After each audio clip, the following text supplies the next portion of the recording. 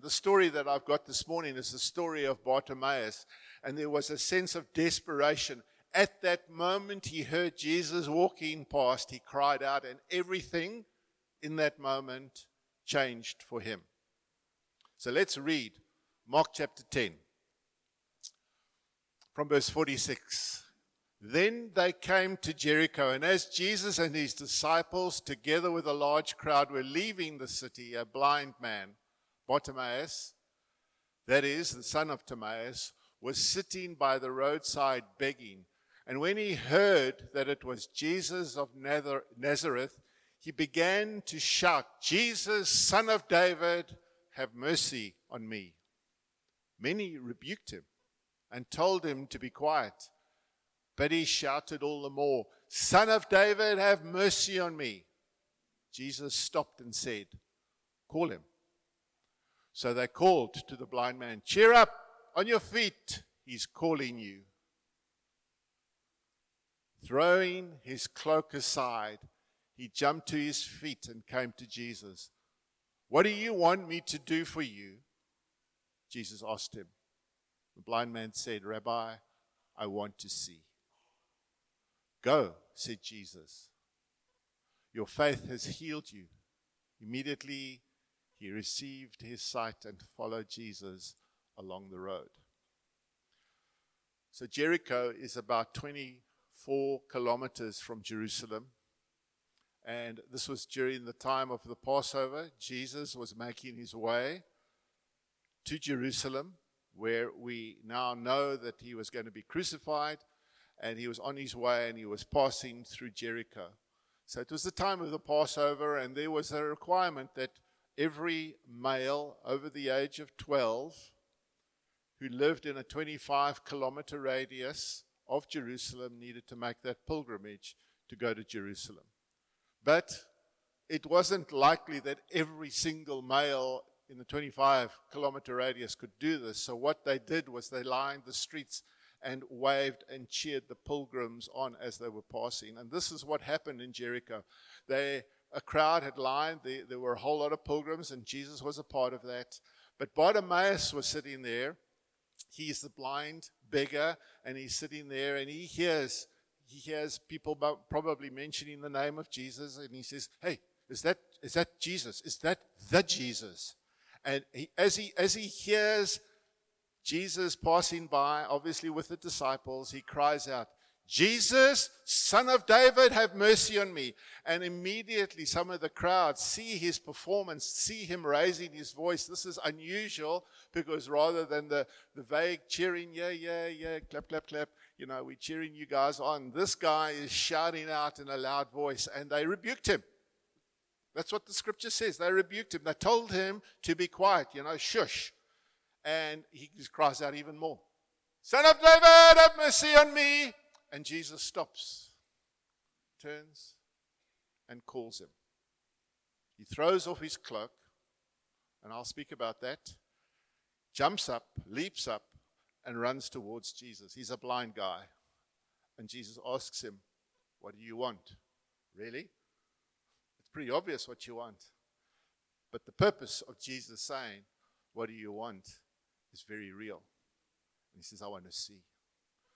Go your way. Your faith has made you whole." And it's a incredible story. I love this story. I just absolutely love it. So I want to just highlight a number of things. First of all, his plight was terrible. Okay, blindness in the Middle East was evident in a number of different areas because the brightness of the sun, caused people to go blind, and hygiene in those days wasn't that great. I mean, especially blind people who just had matter-encrusted eyelashes, and it wasn't great. But this story, I wonder when Jesus, in John chapter 8 and verse 12, when Jesus speaks these words, I wonder if he was talking about Bartimaeus. When Jesus spoke again to the people, he said, "I am the light of the world. Whoever follows me will never walk in darkness, but will see the light of life." I wonder if Jesus was referring to Bartimaeus. Anyway, I've got a number of points, and my sermon this morning is steps towards Christ. So the first step that I've got here is you need to come aware of your need. What was Bartimaeus? He was a blind beggar. You know what? We're all blind beggars. We're blind spiritually when we come to Christ. I mean, there's not that spiritual awareness. That is as a result of the revelation that God gives to us by His Spirit in Christ, the revelation. We're all a charity case, and we're all beggars. We come as people with our righteousness is as filthy rags, the Bible says. So we're all blind beggars. And the first requirement is that we have to recognize our need. And, you know, I went to the dentist this past week.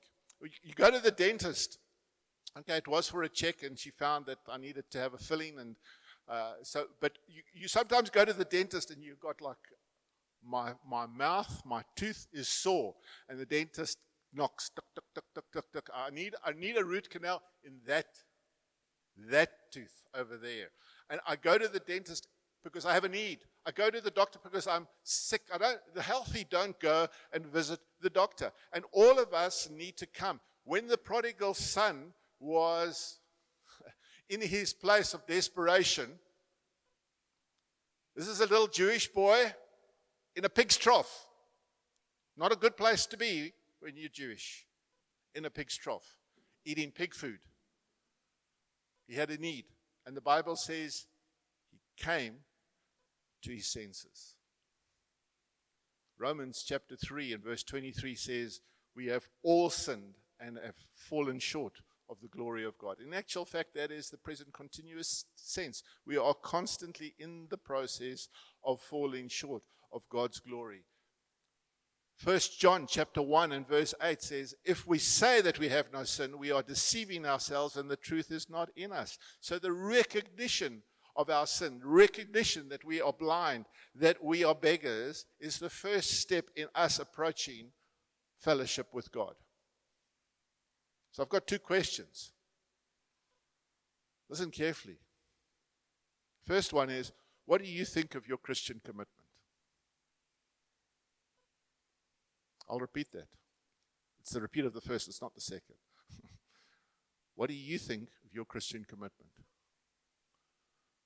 The second question is, what do you think God thinks of your Christian commitment?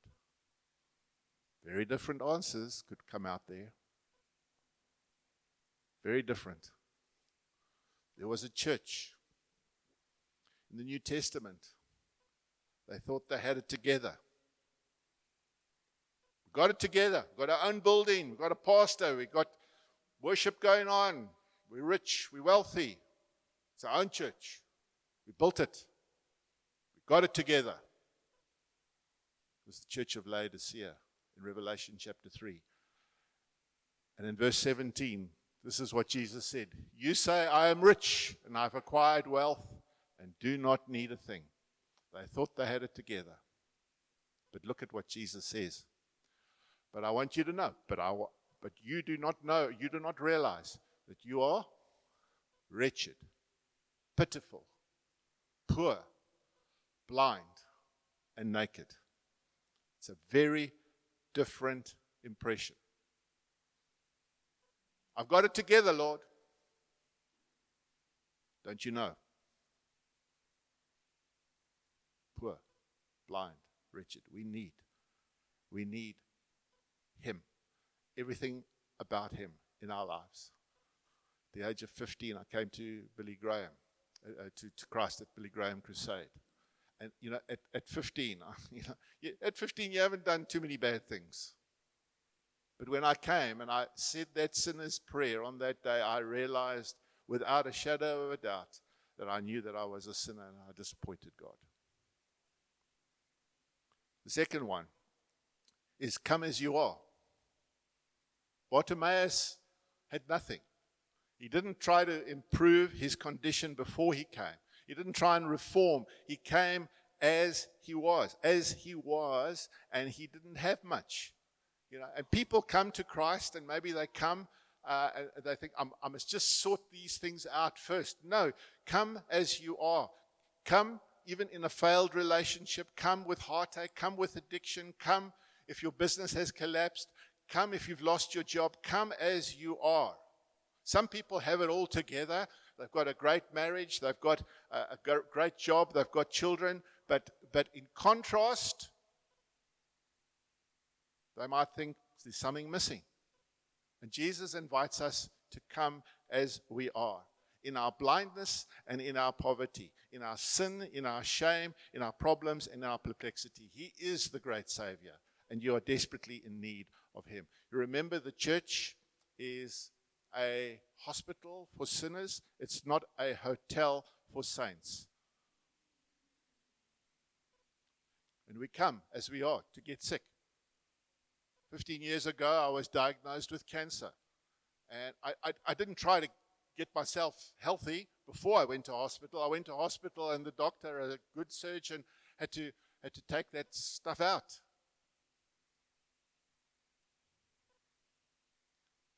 Come as you are. Bible says in 2 Corinthians chapter 5 and verse 15, therefore, if anyone is in Christ, he is a new creation. The old has gone and the new has come. Jesus is the one who will change you. Leighton Ford said, God loves us the way we are, but He loves us too much to leave us that way. And He'll do that.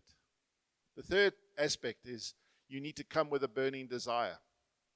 You see, Bartimaeus didn't want to miss out on this opportunity that he had. I mean, he was listening, and he knew that Jesus was approaching. He was drawing closer and closer. And he started to perform. Cried out, Jesus, Son of David, have mercy on me. And the guy said, calm down, calm down. If the first voice you hear is calm down, be quiet, it's probably not the voice of God. And he cried out all the more. He wasn't going to. And in just abandonment, vulnerability, openness, weeping, crying, he summoned Jesus. The interesting thing is, Jesus entered the city, not a dignitary, not an official, not a doctor, not a person. Nobody approached Jesus like he did. But it took a blind beggar in a place of desperation to call on the Lord Jesus Christ. I wonder how many times Jesus would have passed by somebody who's proud and arrogant. Got it all together. Walk on by, Jesus. But this was desperation at its best. Isaiah 55 and verse 6 says, seek the Lord while He may be found. Call upon Him while He is near. And Bartimaeus cries out, and his destiny changes. The fourth one is, you must come directly when He calls. Come directly when He calls. He responded immediately. Jesus was on His way to the cross.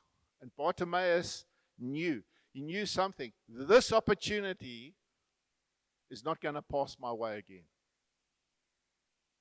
And he cried out. And Jesus said, I want you to come. And he threw off his cloak, jumped up, leapt up, and responded to Jesus straight away. The two verses that I've joined together from the book of Hebrews, it says, be careful to hear His voice today, and do not let your hearts be set against Him, to see to it that you obey Him who is speaking to you.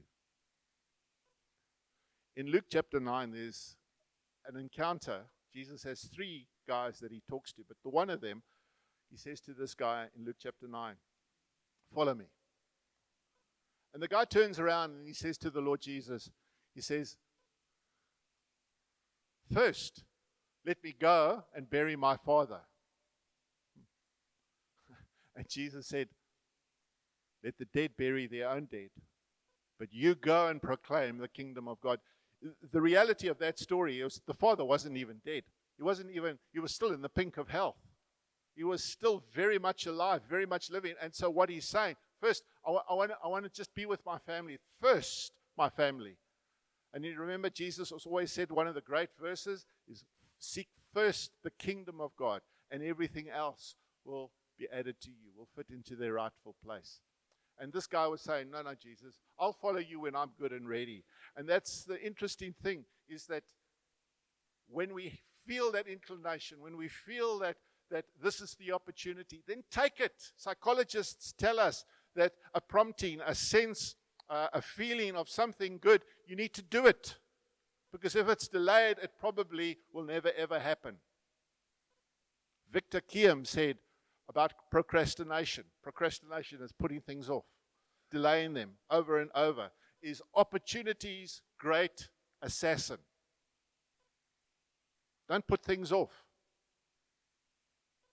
Whenever the Lord calls us, whenever He prompts us to do something, He says, do it now, today. Now is the accepted time. Now is the day of salvation. Today, if you hear His voice, harden not your heart, while it is still called today. The fifth one. The fifth step in coming to Christ is throw off that cloak. This is an interesting one. He had a legitimate disability. And he had that official coat, the beggar's coat. This is the thing that kept him warm. This was his uniform that he had at begging. When people saw that he was begging, okay, he's an official beggar, and we can maybe help him out with something. People wear uniforms. People wear uniforms as firemen, as policemen, as doctors, as nurses. But Bartimaeus was recognized as a man who was disadvantaged, so that he could feel sorry for himself, that he could feel depressed, and he could allow himself to wallow in self-pity. The guys that stand at the robots, they've got special, hello, I want your attention, I'm hungry, please. And that's what Bartimaeus was probably doing, feeling sorry for himself. Just please give to me, please give to me. His attitude was one of disadvantage.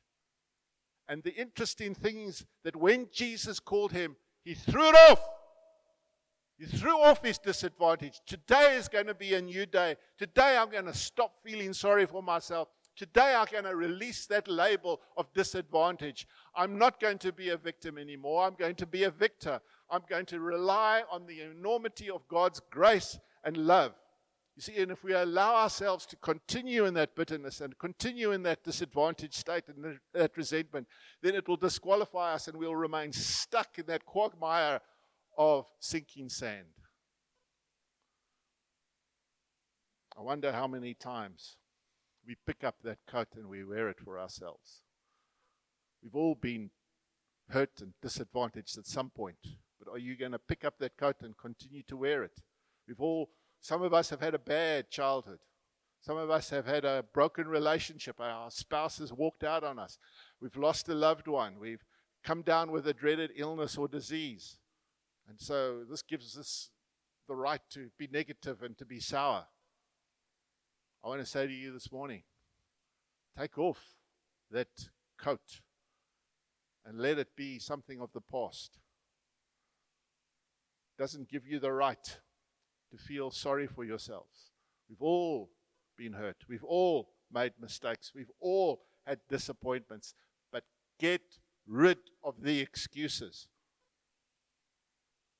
I'm all for being compassionate and loving and kind. But allowing people, giving people the right to feel sorry for themselves is not a cool thing. Because so often we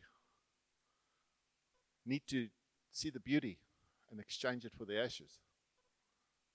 See the joy and get rid of the tears. Get rid of that coat. Next one.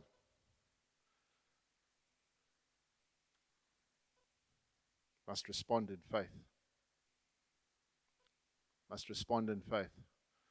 You see, when Jesus called him, he leapt up. He leapt. Didn't get up casually, slowly, he leapt up. And that's the thing that we should be doing as well. I mean, he comes to Jesus and Jesus says, what do you want? I mean, I said this earlier.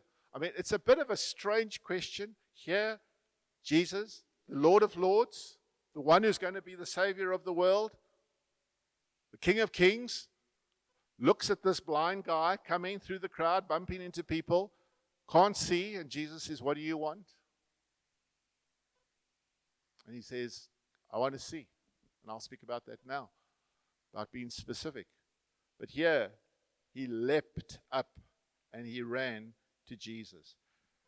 Hebrews chapter 11 and verse 6 says, without faith, it's impossible to please God. And the people called him, cheer up, guy. He's calling you. And he leapt and responded in faith. It's interesting that God will only do and accomplish stuff in our lives in our response to the steps that we take and our faith that we exude. The Bible says signs and wonders will go ahead of them. No. It says signs and wonders will follow them. Meta and I have started 6 churches. I never ever had the opportunity of saying, thank you, Lord, for this church. Thank you for this property. Thank you for all the people that are going to be coming here. We had to take that step. Take that step of signing for that property. Take that step of putting out our banner. Taking that step of actually starting a service and actually getting a few people around us to say, yes, we're with you. Signs and wonders will follow them that believe.